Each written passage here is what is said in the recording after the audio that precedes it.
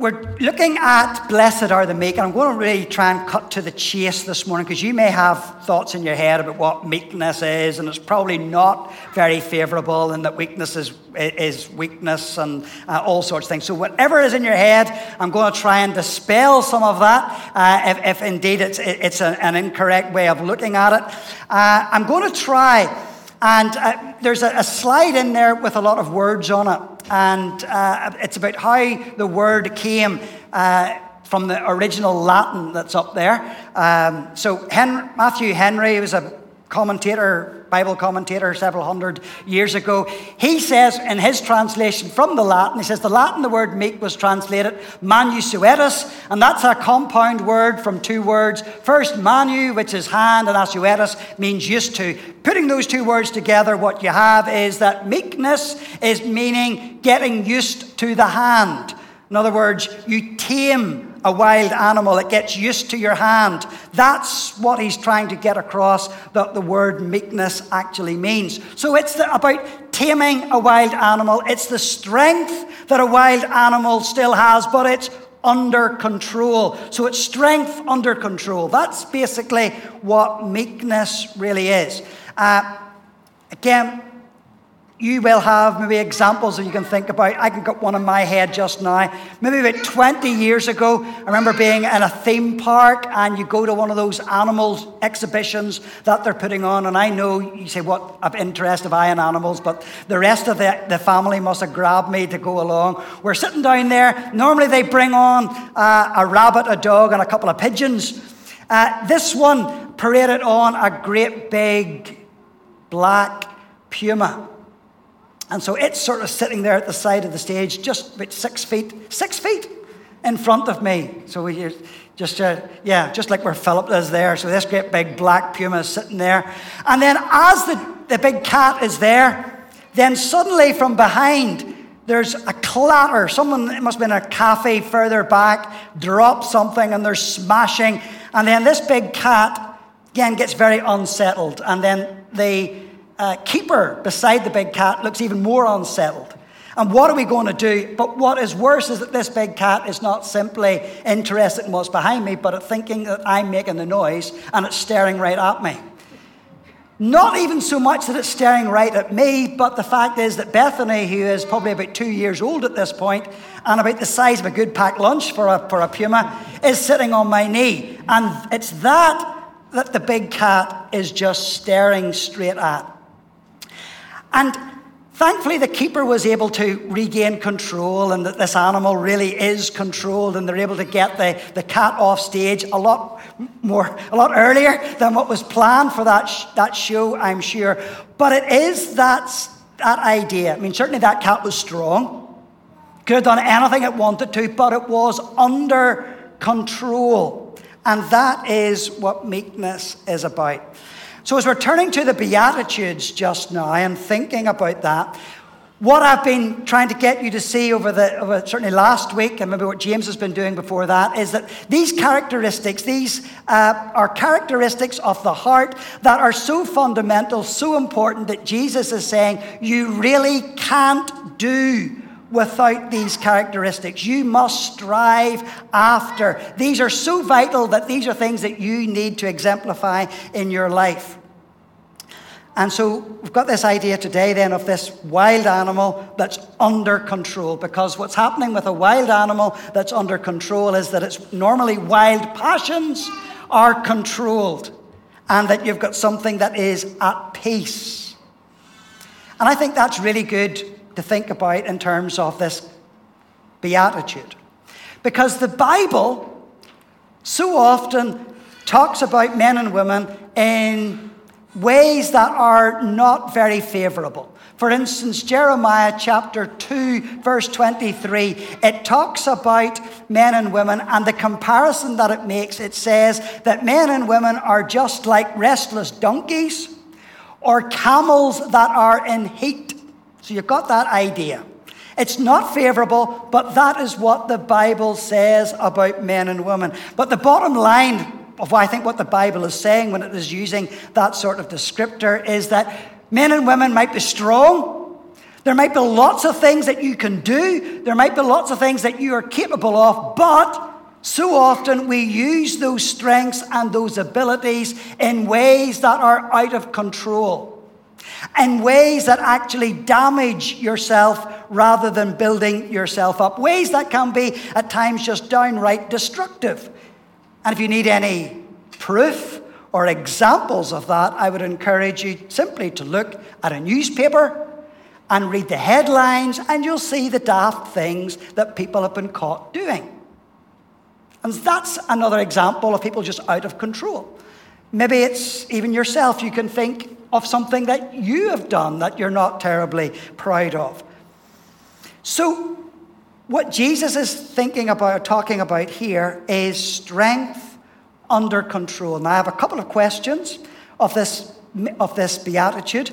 The first question I'm going to ask is going to come up on the screen behind me is, why would I want to be meek? Why do you want to show meekness? Why do you want to be a meek person?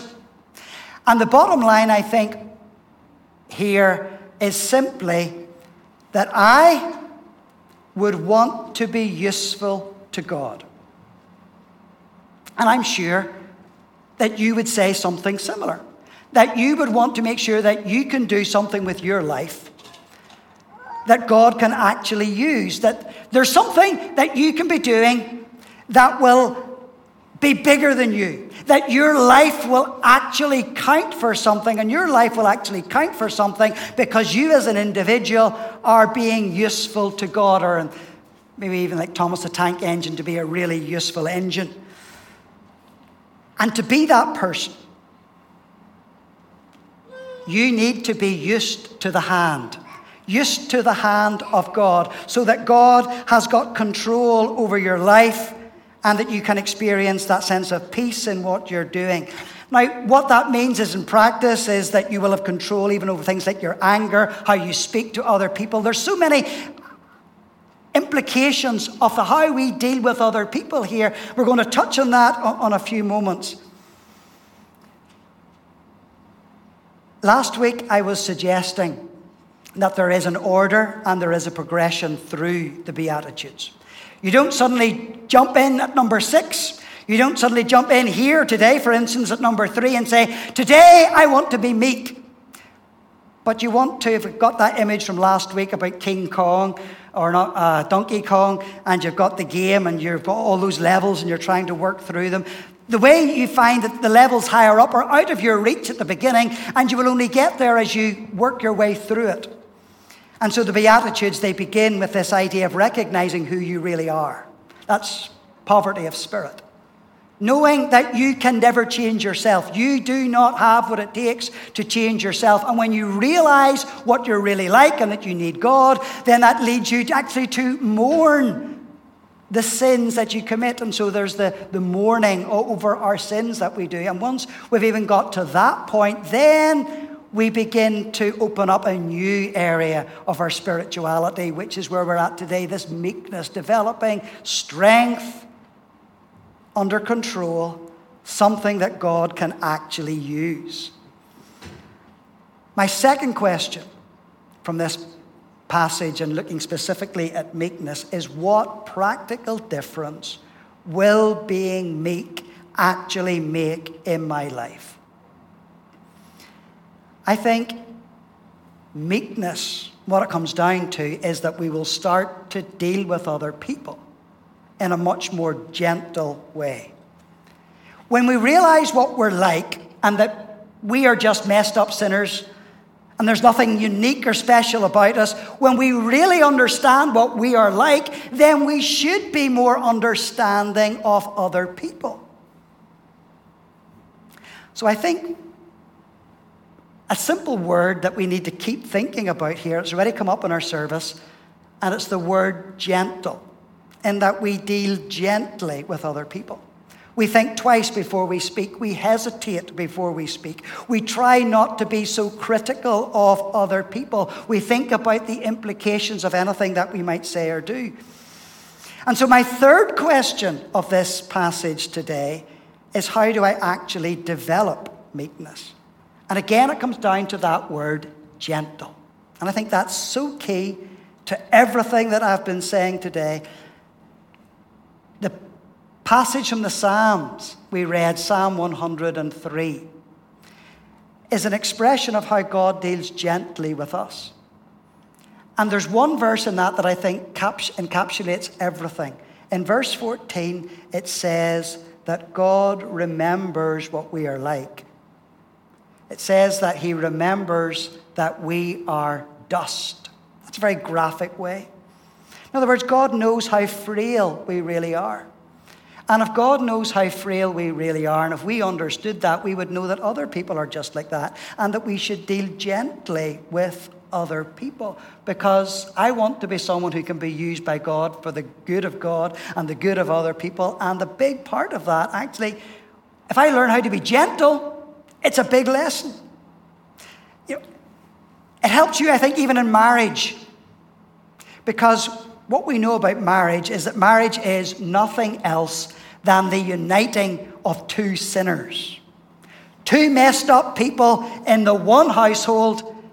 And so being gentle with one another is a big help in how we deal with one another and how we grow in meekness will help that relationship.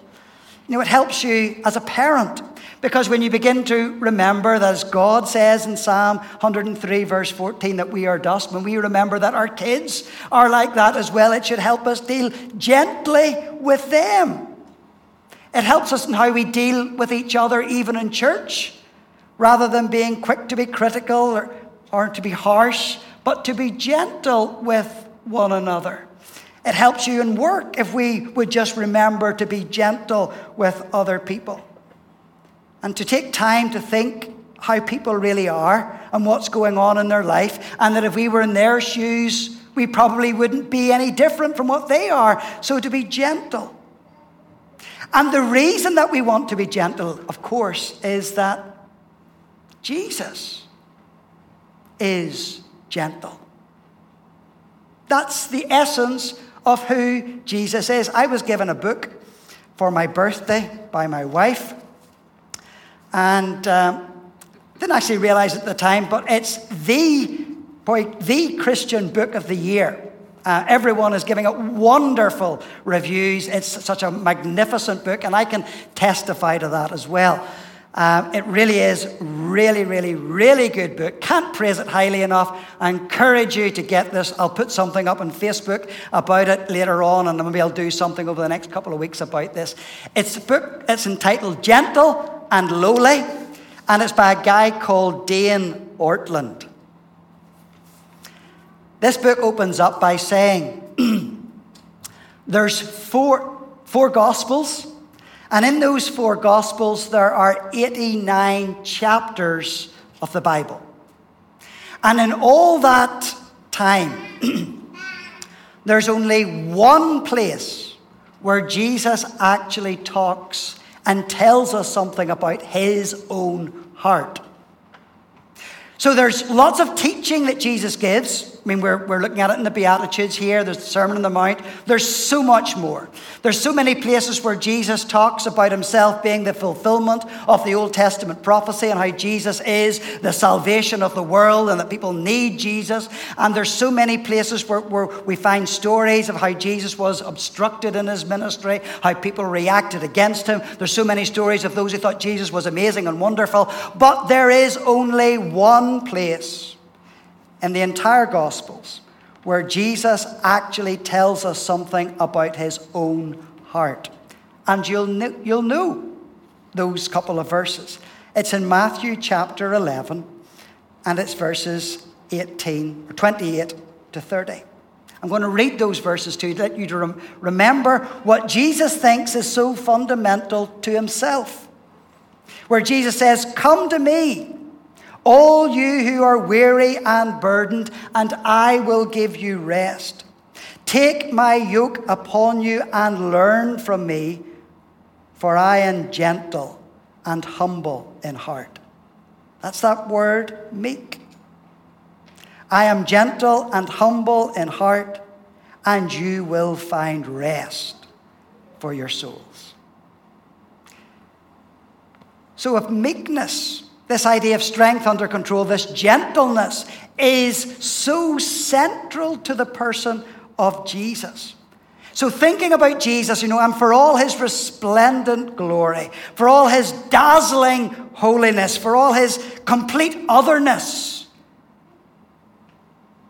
who Jesus really is gentle.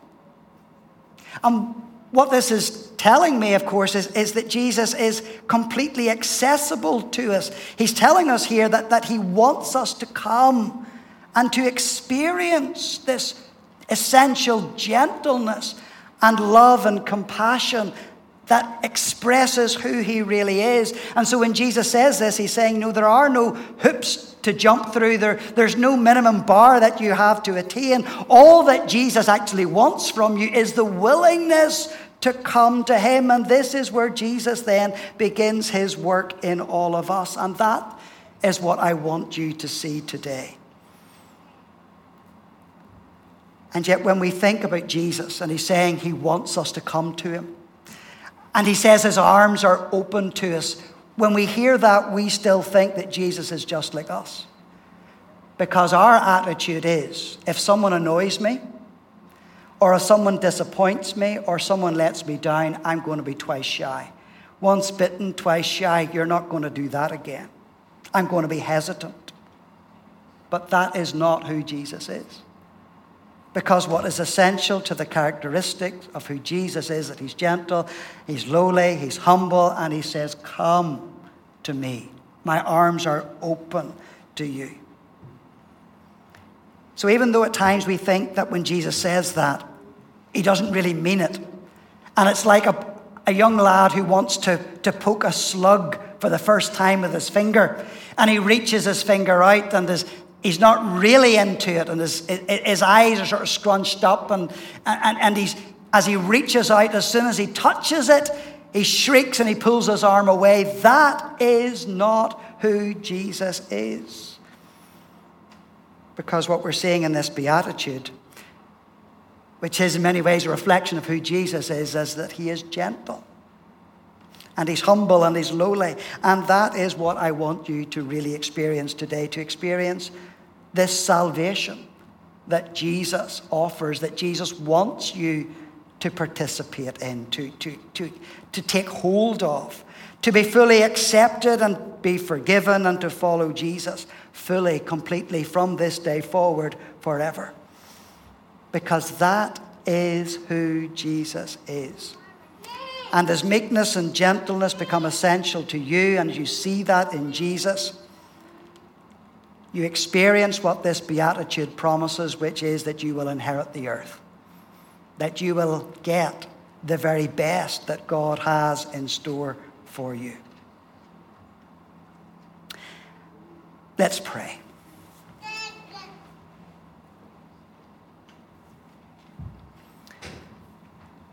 Our Lord Jesus Christ, may we see you today. May we have the opportunity of all our ideas about you being stripped away so that we see you as you really are presented to us in the Bible. Your gentleness, your openness, your love and your heart given to us. And when we really understand that, Lord, enable us to respond in the only fitting way that is possible. And to know the power of your resurrection. Lord, touch us afresh. We pray in our gentle Saviour's name. Amen.